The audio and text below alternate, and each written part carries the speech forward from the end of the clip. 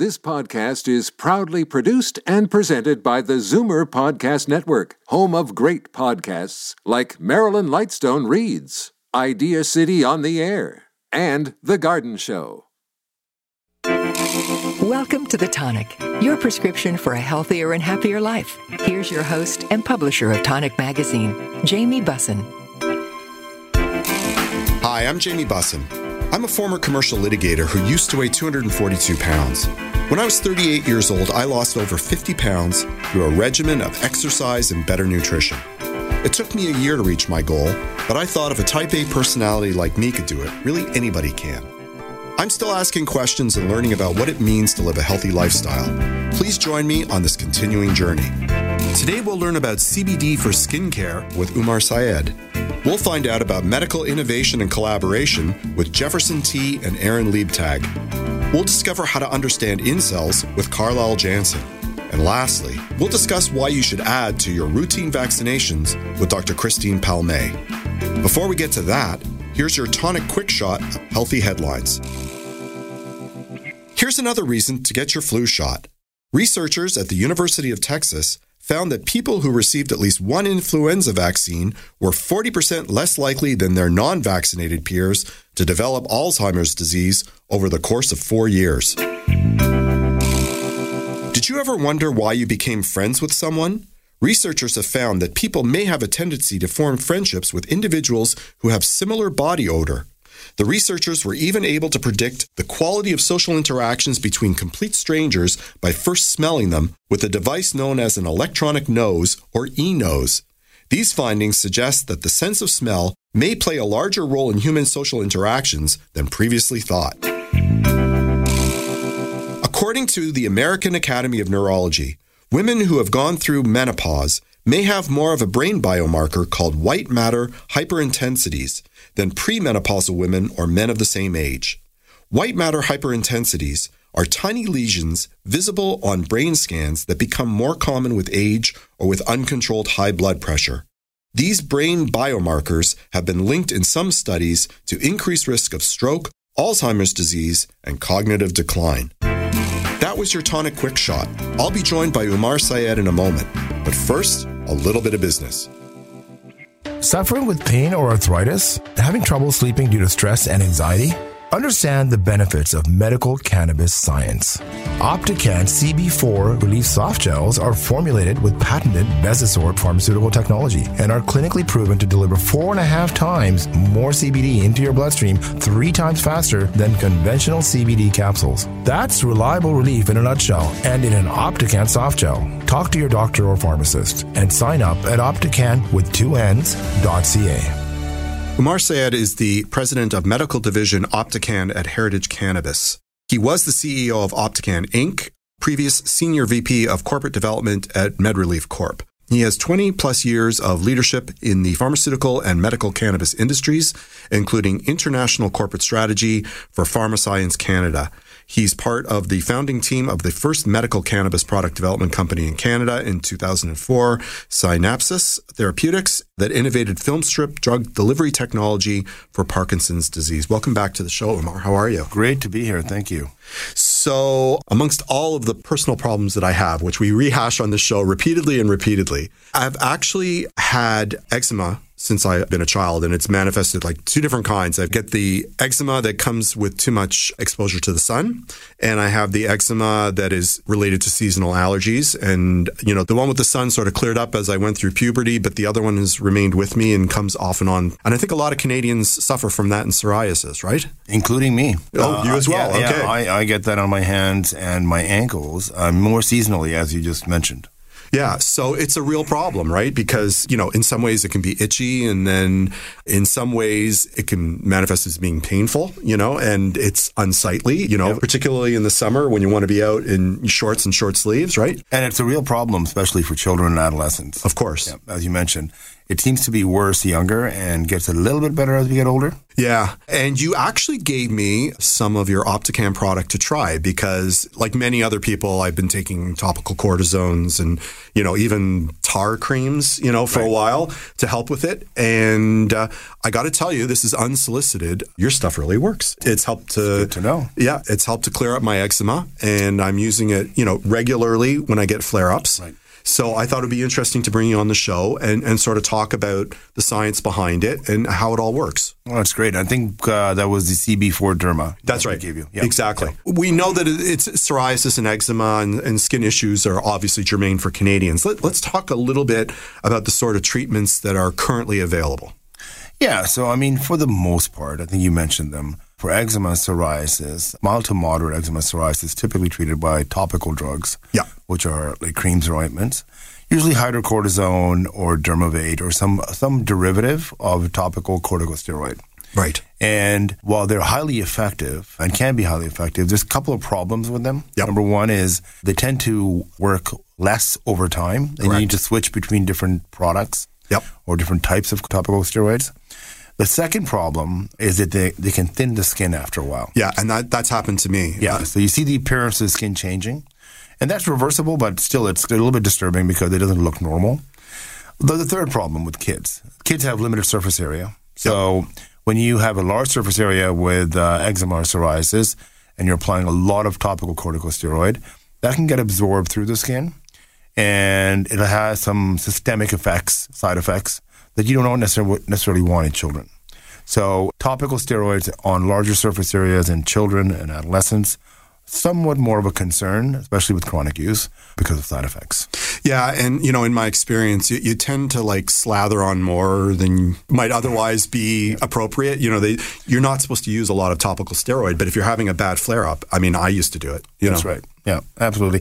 And if it's really a bad flare-up or if it's consistent, especially with plaque-like psoriasis. Yeah. Many people may see that ads from the U.S. especially. There are what are called biological drugs that are used systemically to essentially control the disease. And those are big hammers. Yeah. So they have many side effects, but those are for really extreme cases. And even in those cases, the flare-ups are treated with topical steroids. Yeah, and I had this other cream that was totally different. It was a tar-based cream, which was acting as a sealant, right? Right. But I don't know if you've ever smelt the stuff. It's god-awful, right? Well, I'm hoping that with innovations that we have from the medical cannabinoid field, that those type of products will probably be something that you and I will talk about, but maybe not anybody in the future. And not for our kids, right? No, exactly. Yeah, exactly. Okay, so let's talk a little bit about how CBD, which is a constituent element of cannabis, can help to treat these sorts of things. Yeah, so I think, on previous shows we've talked about CBD and its anti-inflammatory effects. And those anti-inflammatory effects are useful for systemic treatment for something like arthritis, so inflammation is a big part of it. Yep.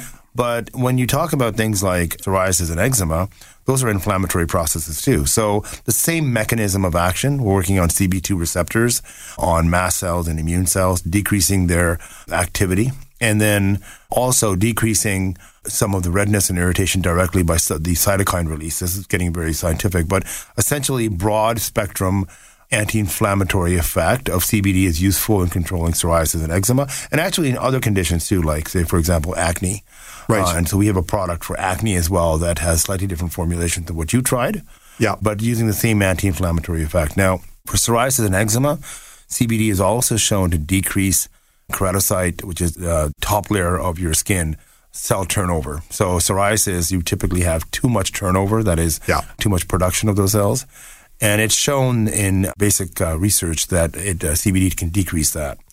And we actually, with CB4 Derma, product that you tried, did a small clinical trial with our partner, and it showed over 4 weeks decrease in redness, irritation as main endpoints. Yep. And so we have some clinical data as well, and will be available on our website at optecan.ca. Is it up now or will it be up in the future? It'll be up in about 2 weeks. Fantastic. Yeah, because I can tell you, for me, it's anecdotal, right? Like, I can tell you it was red, it was itchy, put it on, and that went away really quickly too, I have to say. It was surprising how quickly it worked. And for me as well, when I use it, my skin looks normal. It doesn't look like it's dry. It doesn't look like it's thinning or anything. It just returns to normal. Yeah, no, it's impressive. So I used it sort of results, right? Like I had a flare-up and I used it. Can this product or the CBD be used topically as a preventative measure? Yeah, so there's no reason why it could not. Okay. So perfectly healthy with the concentrations that we use at CB4 Derma are relatively low. Again,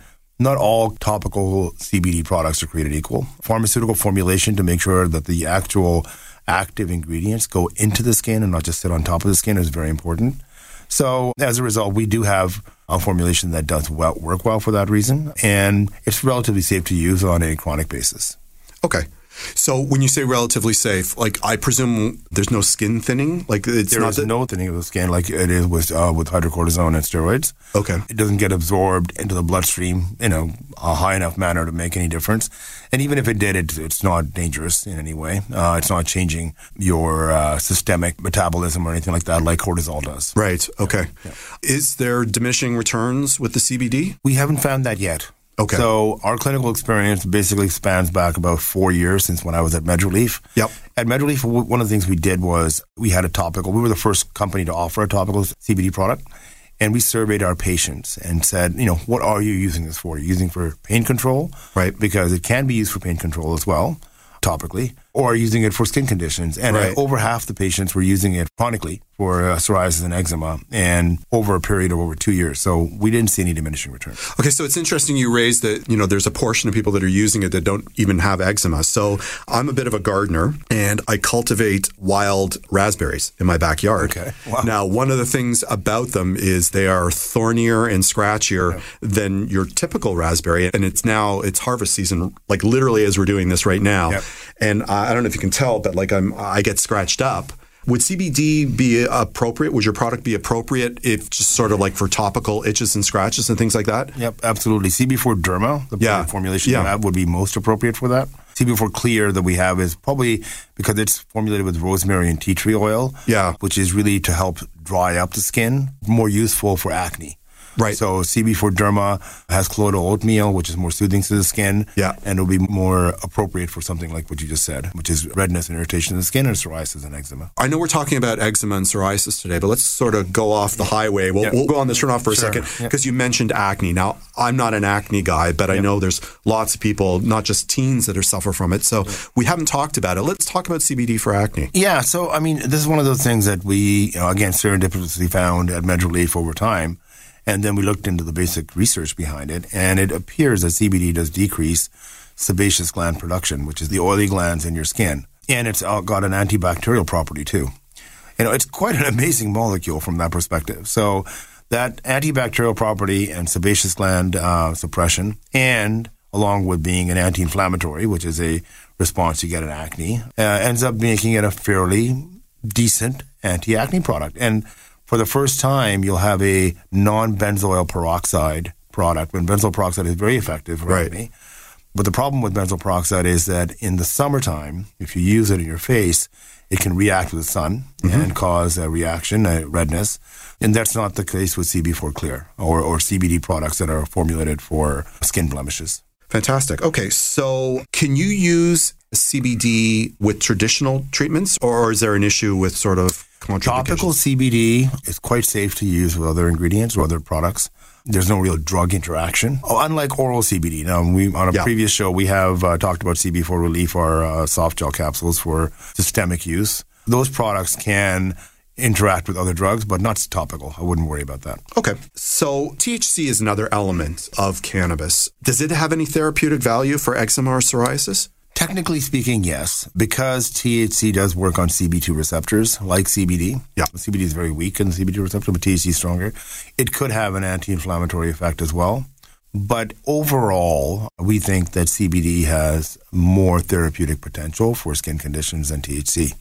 THC is much better at controlling something like nerve damage pain. And so THC in a topical formulation, well formulated, that can actually get the THC into the skin would be better for treating something like diabetic peripheral neuropathy, which is a big problem in many diabetic patients, but less useful for actual skin conditions. But that isn't your product in any of them, right? No. We focus more on how we can help people with skin conditions. Are there any risks to using CBD for eczema or psoriasis? Well, not that we know of. Some people can be hypersensitive to ingredients, so you have to be very careful on making sure you're not allergic to anything in any formulation. Right. Very low risk or low incidence of CBD reaction in the skin that we found, or the data suggests. Health Canada does ask people to monitor for adverse drug reactions when we have products in the marketplace. Right. And we really haven't seen much come back in the way of problems with our patients. I would imagine if Health Canada is telling you there's issues, you're going to have to deal with it, right? So Absolutely. Adverse drug reaction reporting is very important. It's called pharmacovigilance, and it's something that I come from the pharmaceutical industry. We take very seriously. Happy to report that we haven't had many issues. Fantastic. Okay, so if people are interested in getting the topical product, how would they go about doing that? So because our medical products typically are only available through medical channels, they're not available at typical retail dispensaries. What I would recommend for most people, the easiest is go to optican.ca. That's Optican with 2 N's. .ca. And you can register as a patient and register for a clinic appointment. They'll do a quick assessment and get you a medical document, and then you can order right from the website, and it'll be delivered to your home. Now, I know this isn't the case for the topicals, but there's a new way to get your products other than going to Optican, right? Right. So we're happy to report that we're having many new partners in the medical field, and we just recently launched, as of yesterday and today, Shoppers Drug Mart. Fantastic. So Medical Cannabis by Shoppers is a very good partner for us and for many companies. They have national presence, and some of our products are now available through that, and we'll be providing more and more to our good partners at Medical Cannabis by Shoppers. Fantastic. Thank you so much for coming on the show today. Thank you. That was Umar Syed. For more information about his business, visit optican.ca. For great health and wellness interviews and articles, visit thetonic.ca. We have to take a short break, but when we return, we'll discuss medical innovation and collaboration on The Tonic. If you're looking for premium natural products, choose New Roots Herbal. Proudly Canadian and family-owned for over 35 years. What really sets them apart is their dedication to quality. They source only the highest quality ingredients and test each one in a state-of-the-art ISO-accredited lab. You get the purity and potency you expect. Available exclusively at fine health food stores. To learn more or find a store near you, visit newrootsherbal.com. Welcome back to The Tonic, your prescription for a healthier and happier life. Here's your host and publisher of Tonic Magazine, Jamie Bussin. Jefferson T. is VP of Medical and Scientific Affairs at Takeda Canada. Takeda Canada held an innovation challenge inviting health tech startups to submit applications to support enhanced patient care in rare disease conditions. Takeda wanted to find new thinking and companies that traditionally wouldn't be in a position to access big pharma research funding, and also to identify ways to bolster innovative solutions to support rare disease patient care. My second guest, Aaron Liebtag, co-founder and CEO of Pentavere Research, received some funding from Takeda. Pentavere is the home of Darwin, an AI engine that discovers high-value clinical information contained in electronic health records, physician notes, pathology reports, physician transcripts, and other digital sources. Welcome both to the show, gentlemen. How are you? Thank you, Jamie. Very good. How are you? I'm doing very well. Jefferson, tell me a little bit about Takeda. What's it all about? Well, Takeda is a global pharmaceutical company. We make medicines to treat predominantly 4 disease areas, namely cancer, diseases of the gut, diseases of the brain, and what we would call rare diseases, that is diseases that affects less than 1 over 2,000 people. And we've been around for the last 240 years, and what makes us stand with such a long history is really our focus on patient needs and our investment in innovation. So as we can think about it, these days most diseases don't have a cure. So we have to continuously invest in research so that we constantly bring new medicines to our patients. So in a way, it's our way to contribute to the well-being of our society. How important is healthcare innovation to your business and our Canadian healthcare system? Healthcare innovation is critical, Jamie, to our business. When we think about the different diseases that patients are dealing with these days, there is a huge unmet need. So from a business standpoint, there is a need to speed up the research process to bring these new solutions, these new medicines to really alleviate patient suffering and also improve their outcomes. So we can only do that with healthcare innovations. So using new technologies, artificial intelligence, data analytics to speed up research. And it goes without saying that we cannot do it alone. As a business, we need to partner. We need to create partnership with the academia, with biotech companies, with startup organizations to really bring those new medicines to our patients. I would imagine, it's not just the time it takes to develop new pharmaceutical products, it's also the expense. So I presume the innovation helps sort of streamline the costs as well. Absolutely. I think, especially with all the new technologies that we have, I think, time is the essence. If there's any way that we can, do things better, optimize our processes from a research and development perspective, this will only help from a cost perspective. So tell me about the Innovation Challenge. How did it work, and perhaps some details? Yeah, absolutely, Jamie. So this is something that is very exciting and innovative that we've launched at the beginning of this year in January 2022. And when you think about it, Jamie, there are so many and so much innovations in Canada, whether we're talking about new digital technologies, machine learning, artificial intelligence, and so many companies and startups, as well as universities out there that are behind all these different innovations. So Takeda invited all these companies to, and also universities, to submit how their technologies can help solve some of the healthcare problems out there that we're facing, whether we're talking about diagnosing patients or how to provide better care for these patients, especially in patients with rare diseases. So we're happy to launch that in January, and there was a winner that came out of that process. And overall, we had great traction across the country with over 20 submissions. And really, the winner was awarded with the $200,000 prize that will support the research project that is geared towards solving that healthcare issue that we're talking about. And we're really delighted to announce that Pentavere Research Group and Aaron, the CEO of the group, is the winner of this year's challenge. So we're really excited to partner with Pentavere to really solve some of these key issues with the healthcare of our patients. So let's hear a little bit about Pentavere. Aaron? Sure. Well, first of all, thank you, Takeda. Thank you, Jefferson. We're equally excited about this partnership. Not only what, we believe the impact will be for both organizations, but I think most importantly, the impact that it will have for, so many children, adults who are suffering from rare diseases today in Canada and throughout the world. So Pentavere is an AI clinical discovery company. We've developed and validated a breakthrough engine that accelerates and unlocks knowledge from huge amounts of clinical information that exists but is not used to improve health outcomes.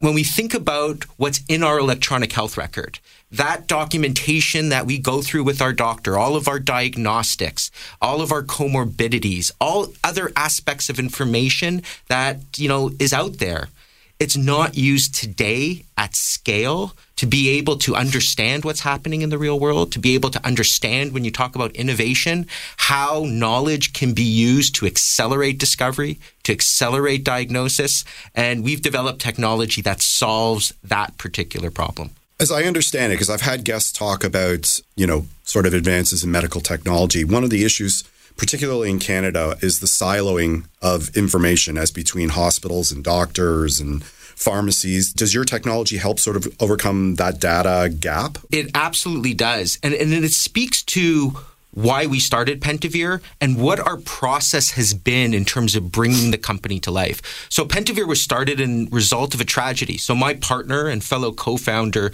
is a technologist who spent over 20 years working for some of the largest financial service companies in the world, architecting global systems to intake data to essentially enable them to make money in real time. His mother went into the hospital with what should have been a routine procedure.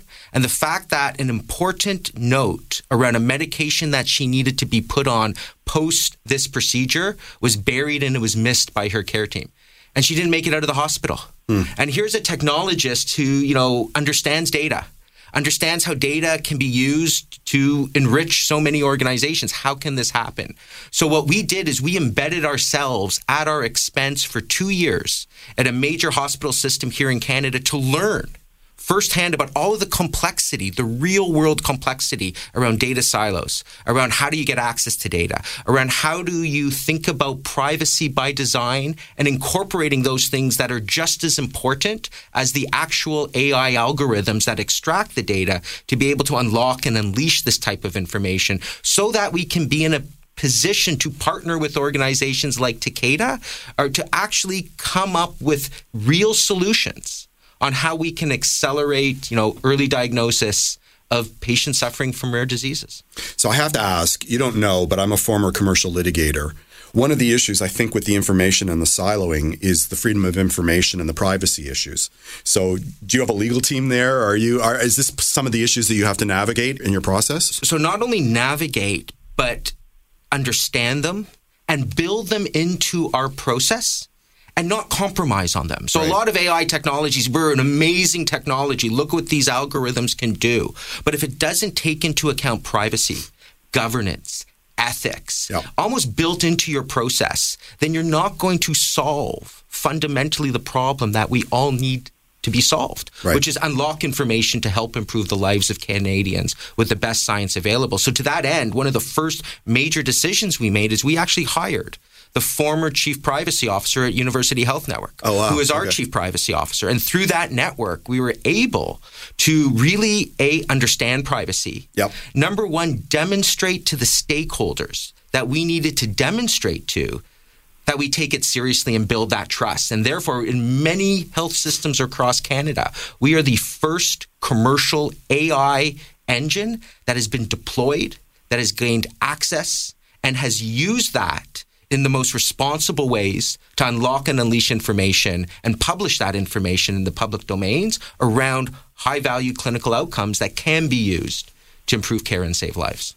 So I would imagine with this technology, when you saw the Takeda competition, you were excited about the possibility of getting some funding there. Tell me about your thoughts when you heard about the competition. We were excited to work with Takeda. We've had the opportunity to have interactions with Takeda before this competition and really struck by the culture of the organization, the individuals of the organization. We talk, we use words like innovation sometimes in the abstract. Right. But really, when you have individuals like Jefferson, like the folks we get to partner with, who really take a patient-centered approach around how do we think differently to accelerate drug discovery, to accelerate access, we were just excited to be able to partner with Takeda. And then when we saw that the challenge was all around rare diseases, here's a particular problem where it affects children. Right. It takes over 8 years sometimes to get these individuals properly diagnosed.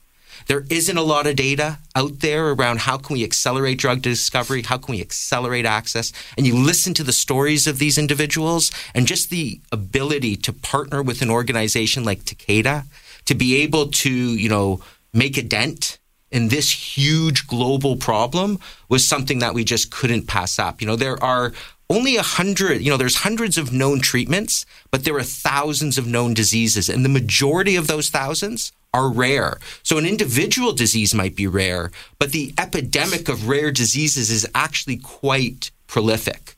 So let me understand what your company does. You're not actually leading research. You've created a tool that allows researchers to sort of garner the information so that they can make decisions based on how they're going to approach or create medications and treatments. Is that right? We unlock knowledge that's buried in siloed, complex, unstructured clinical documentation at scale in a repeatable, reproducible, and verifiable way in order to enable research, enable the identification of patients who, according to accepted guidelines, should be on a particular medication that science has already proven can improve their outcomes, but are not for a number of reasons. We unleash that knowledge, and that can support research, that can support policy decisions, it supports science. So we're one of the few AI companies in the clinical discovery space where data that has been unlocked through Darwin has been published in some of the most prestigious world conferences, whether it's lung cancer, whether it's, gastroenterology, and really excited around what this partnership is going to yield around rare diseases. Fantastic. So you're Toronto-based, right? Toronto-based. So how's that been the last little while? Like, what's it like to have an AI research company in Toronto? What has that meant for you? Toronto's an incredible ecosystem to birth a company. It's an incredible ecosystem in terms of being able to access talent. It can sometimes be a challenging ecosystem to really commercialize and scale and get the global credit for the great work that companies like Pentavere do and so many other companies do, right? There's, a lot of AI in Silicon Valley, a lot of AI in Boston, a lot of AI in London. And, how do we get to the front of that line and that acknowledgement based on breakthrough work and in the impact that it has for patients? And that's one of the things that I applaud Takeda and the Innovation Challenge for really picking Canada and, to spearhead this. And, the work that we're going to be doing together will have global implications. The first priority is really how do we improve, solve for some of the infrastructure gaps that exist with patients who suffer for rare diseases in Canada. But then how can those algorithms and what is created together scale and really have impact around the world? Fantastic. Thank you both for coming on the show today. Thank you so much. We have to take a short break, but when we return, we'll discuss how to understand incels on The Tonic. I'd like to give a shout out to our new sponsor, Omega Alpha. This company is 100% Canadian owned. Their team consists of allopathic and naturopathic doctors, nutritionists, researchers, and other scientific professionals, all led by their CEO, Dr. Gordon Chang. Formulations are created on their 40,000 square foot facility located in Toronto. Omega Alpha uses only the highest quality ingredients to manufacture the most efficacious yet price-friendly nutraceuticals. For more information about Omega Alpha, visit OmegaAlphaInc.com. Welcome back to The Tonic, your prescription for a healthier and happier life. Here's your host and publisher of Tonic Magazine, Jamie Bussin. Carlyle Jansen is a sex therapist and founder of Good for Her, Toronto's premier sexuality store and workshop center. She's the author of 2 books, including Sex Yourself, and you can find her educational videos and TED Talk at carlylejansen.com. She can be contacted directly at carlyle@goodforher.com. Hi, Carlyle. How are you doing? Hello. I'm well. How are you? I'm doing well. So our discussion today was actually prompted by me. I think it's sort of an interesting topic that we haven't covered, but I think it's actually an important one, and I'm going to sort of contextualize it. There's been a lot of, gunplay in the United States and men, sort of young men in particular, acting out. And a lot of them are motivated by alienation and loneliness. And that sometimes manifests in a concept called incel. And I think we should sort of explore that today and look about what that means and what the history of the term is and where it all comes from, because there's a local aspect to it, isn't there? Yeah, for sure. So there's a woman called Alana. She doesn't like having her last name known, so she just goes by Alana. In 1997, she was a self-proclaimed late bloomer and was curious if there were other people like her who wanted support in finding love, because she was struggling to form loving relationships. And so she started what she called the Involuntary Celibacy Project. And basically it was anyone of any gender who was lonely, had never had sex or hadn't had a relationship in a long time, and was looking to find support from others online. Which is benign and a good thing, right? It's people who wanted to find relationships but were struggling in doing so, because not everybody has a high EQ and not everybody looks like a model and not everybody's comfortable with others socially. So that's a good thing. And then it kind of went south, right?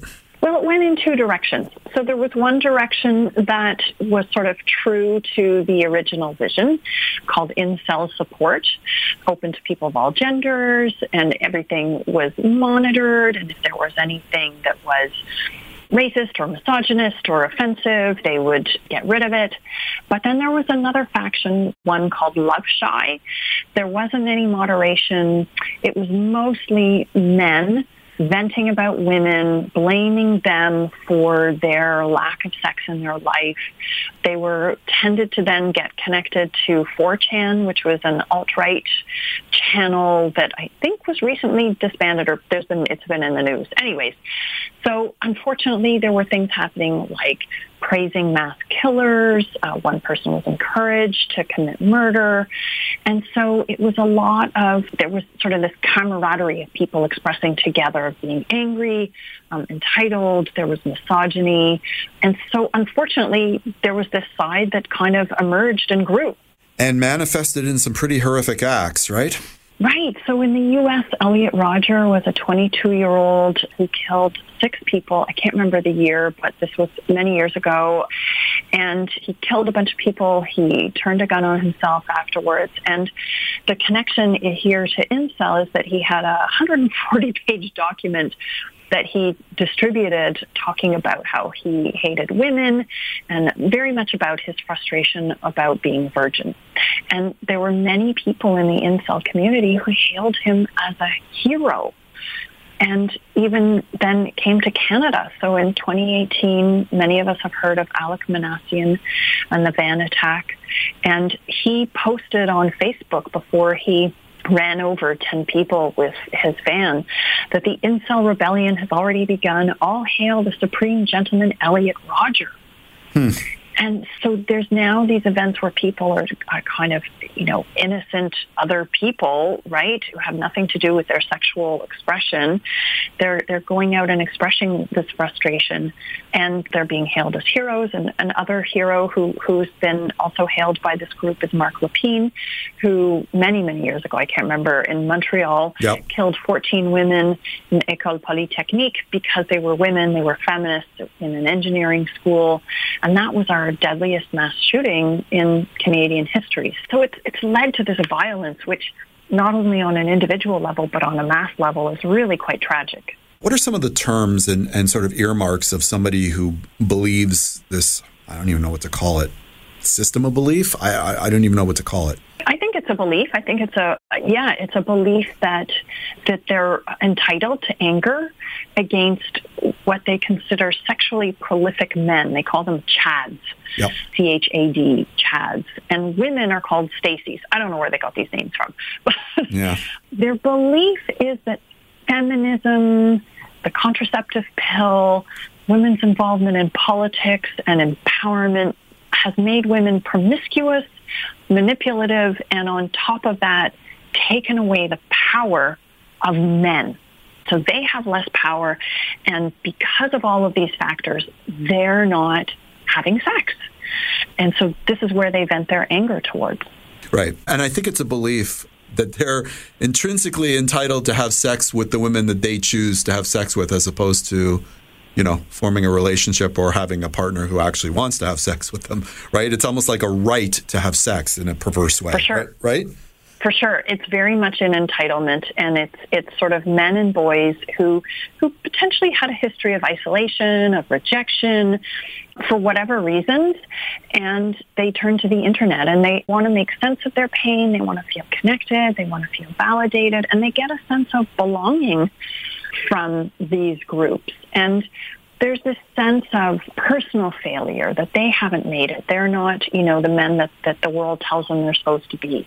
And this idea that women are sort of obligated to have sex with them, this sense of social entitlement, and that there's something wrong with the culture that allows women not to give it to them. I mean, this is really at the base of it. And so they feel that it's very unjust, that their looks, sometimes trauma, being bullied. Many of them have autism, which Minassian turns out had, or conventionally unattractive, that it's unfair, that their romantic chances have been ruined.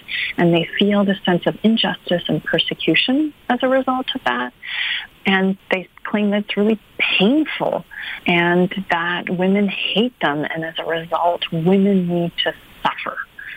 And that women don't realize that these men are loyal and honest, and that they feel gratitude and they have honor and chivalry. Yeah. And so they're feeling really hard done by, that women aren't noticing them, and that all these other men are getting attention and sex, which of course is partly a problem with our culture that says that if you have sex, you're a certain kind of man, right? And without a sexual relationship, there's something wrong with you. And so they're missing out on this, and that this is very unfair. Yeah, and I think, I'll get on my soapbox like I sometimes do. I think social media, if it's not a key factor, it's certainly a significant factor in perpetuating the belief system of this group, because it's created an echo chamber where they all are in agreement, right? There's nobody on these sites who are telling them, hey, let's dial it back, or maybe there's another way, or maybe you're not right, or maybe there's another perspective. It's just everybody sort of clapping back and saying, yeah, you're right. For sure. You get validation. You feel like you're not alone. You feel like your perspective is accurate. For sure. Nobody's challenging them, and they're commiserating with each other, and I think it just grows. And it's on social. It's also on these websites where they message each other.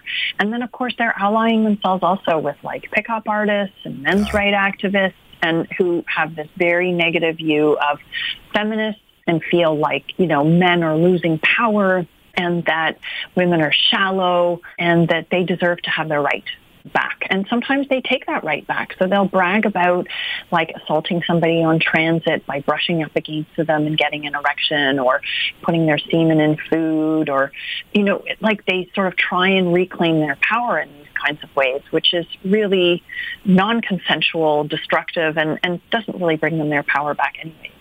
Okay, we don't have much time, unfortunately. I'm wondering if you can think of anything that can be done to stop this from perpetuating. I'm at a loss. Yeah.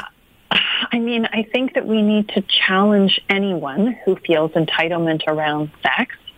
I think it's very much left over, especially for men, this idea that women used to be property, that we couldn't get a credit card until I think the 70s. Without a man's permission.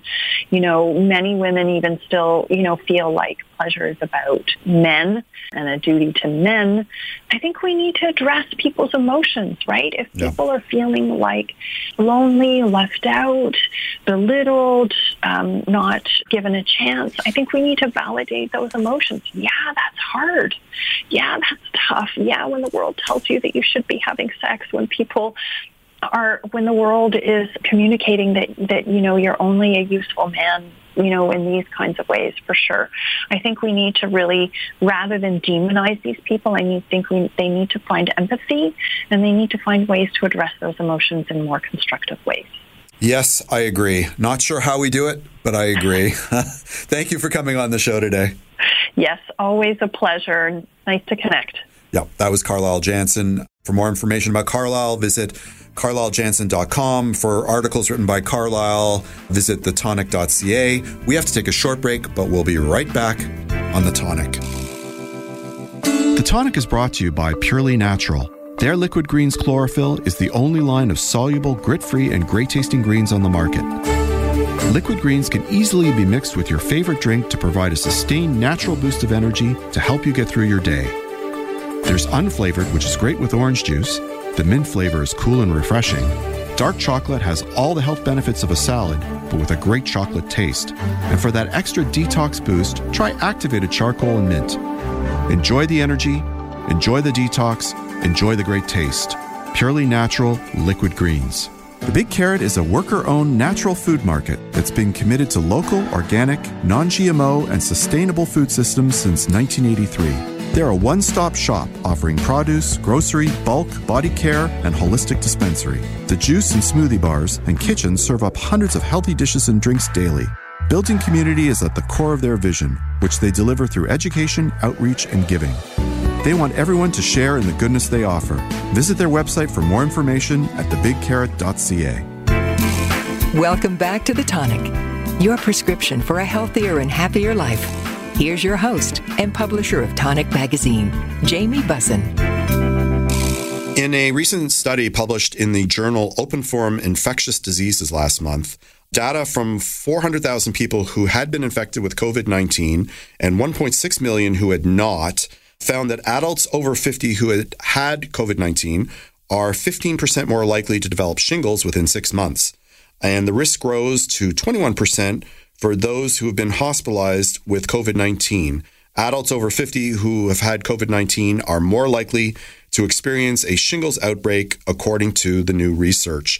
And with that in mind, we brought our friend Dr. Christine Palme back to the show to discuss vaccinations. She's a family doctor and runs a busy practice in Midtown Toronto. She has a particular interest in public education and speaks and writes on a range of topics with specific passion for immunization and women's care. Welcome back to the show, Doctor. How are you? I'm very well and happy to be considered a friend, Jamie. What vaccination needs are you currently seeing in clinic? That's actually a great question because the tide has turned, and as we redevelop a medical care system in a new version of normal that's ever evolving, I think I'll say I'm seeing three categories of patients. So the first being those who need to catch up, who missed shots, who are due for shots, who cut their fingers while discovering culinary extravaganzas in their kitchen and then suddenly realized they needed their tetanus shot. So this is sort of the more urgent, I need something now. Then I have the category of proactive patients who have ridden the primary care preventative healthcare wave. I think that was one of the silver linings of this pandemic, really opening up education and awareness. And they're coming in asking, what am I due for? Based on my risk factors, based on my age. And then, of course, the other proactive cohort are the travelers, people who are very brave and going to sit 9 hours at various airports. They're coming in and asking very specific questions. And then the third category, I'd say, are routine immunizations. I certainly tried my best to keep my clinic open for immunizations all throughout the pandemic. And that's an absolutely important point. COVID brought so many tragic situations. And, I always phrase it, it's exhausting to be reactive. We were trying to vaccinate ourselves out of a pandemic. Right. So why not flip the equation and be as proactive as possible? So that second group of patients who come in and very eagerly want to know what immunizations are they due for or eligible for, or what I think I would recommend, even if it's off-label, I really think that's a wonderful new perspective. I have lots of friends in the nutraceutical business, right? So they're the ones who produce all the vitamins and everything. And they're telling me that actually business is down. And they think it's because of sort of like a fatigue, that people are tired of thinking about their health and they're almost ignoring it. Are you seeing that? You know what, Jamie? I'm not. Quite the opposite. I happened to have a clinic open all throughout, I call it the plague. Right. I was really pushing patients not to forget about preventative medicine. But I think, to be fair, I have a self-selecting group. I have patients that, respond to me. Right. And if they don't, they leave. But I think overall, we tend to focus on, a small cohort of patients who aren't interested necessarily in preventative healthcare, whether that be immunizations, et cetera. And there's certainly a fatigue. There's a fatigue amongst healthcare providers. But I think that the reality is that we can't forget those patients that are willing to go. I've had people who have let their health fall by the wayside, certainly. But I've had more patients that have reframed and, maybe not during COVID, but are now emerging and saying, wait a minute, the past 2.5 years have been difficult. I have to tidy up. Yep. So what does the province recommend with respect to routine vaccinations then? Yeah, so I'm going to speak broadly because we can take multiple levels of recommendations. So Ontario has a standard immunization schedule that goes from the time of infancy and then stops at about 16. They have this official chart. But for adult immunizations, let's focus on sort of the over 50 cohort. Some routine vaccinations that are recommended. Of course, tetanus is every 10 years. So I include that always. But if you're really thinking about age-related risks, if I were to pick 3, I'd probably say top of mind would be your annual influenza shot. Last year, because of masking, there was a drop in influenza, but when they lifted restrictions, we had a late surge in cases. We had a late influenza season. I had several patients who didn't get the vaccine because they assumed social distancing would be preventative, really got quite sick and were quite eager to know when our annual influenza vaccine will come out for this year, and it's October. Mm-hmm. The second would be vaccines against shingles. So you so astutely pointed out a study that basically outlined patients who had contracted COVID, and particularly patients who contracted severe COVID were more at risk to develop shingles. And I'm going to add, in some of the really sick COVID cases, shingles was also more severe. So there's no doubt that shingles is related to immune status. The biggest risk factor for developing a shingles outbreak is age, and I still don't have a solution for aging, but at 50, NACI, and we all know NACI, they recognize that from a statistically significant perspective, our immunity wanes, hence the recommendation just based on age. But the other piece of the puzzle and the other equation is looking at immune status in general. So people who have an assault on their immune system, whether that's physical, psychological, a lack of chronic disease management, and COVID pretty much, was the cause of those three factors in itself, their immune system wanes, and then shingles re-erupts. So shingles is a re-eruption of a dormant chickenpox virus that lives in your sensory roots, and when your immune system drops, for whatever reason, it rears its ugly head at the most inopportune time. So there's no doubt from an age perspective, shingles is recommended, but I think even from a timely perspective now, due to lack of chronic disease management, the stress of COVID, I'm really harnessing that as another reason to recommend that people look into getting their shingle shot. And the third shot I would recommend is pneumococcal vaccine. We are about to update our guidelines. We all know that everything evolves, and it's quite exciting. We have some new vaccine options to protect our patients at risk. So those would be sort of the top of mind. But then, of course, you've got to look at your standard immunizations. Hepatitis B, if you're traveling finally, hepatitis A, cholera. There's age-related, there's standard schedules, and then there's common sense vaccines based on risk. Okay, so my family has been making fun of me because they think I have a preoccupation with monkeypox and that I'm taking it more seriously than I should. I have you on the show, so let's discuss monkeypox.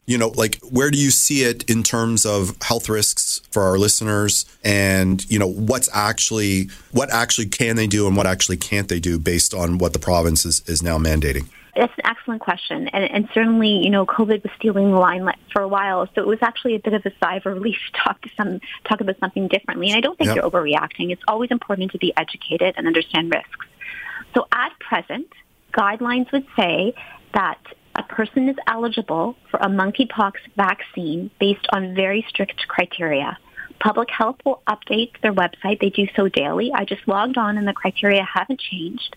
But at present, the vaccine is being accessed through public health clinics for men who identify as gay or bisexual. And then there's a criteria of risk factors based on activities. That may change, right? But we're now seeing the risk within that patient population.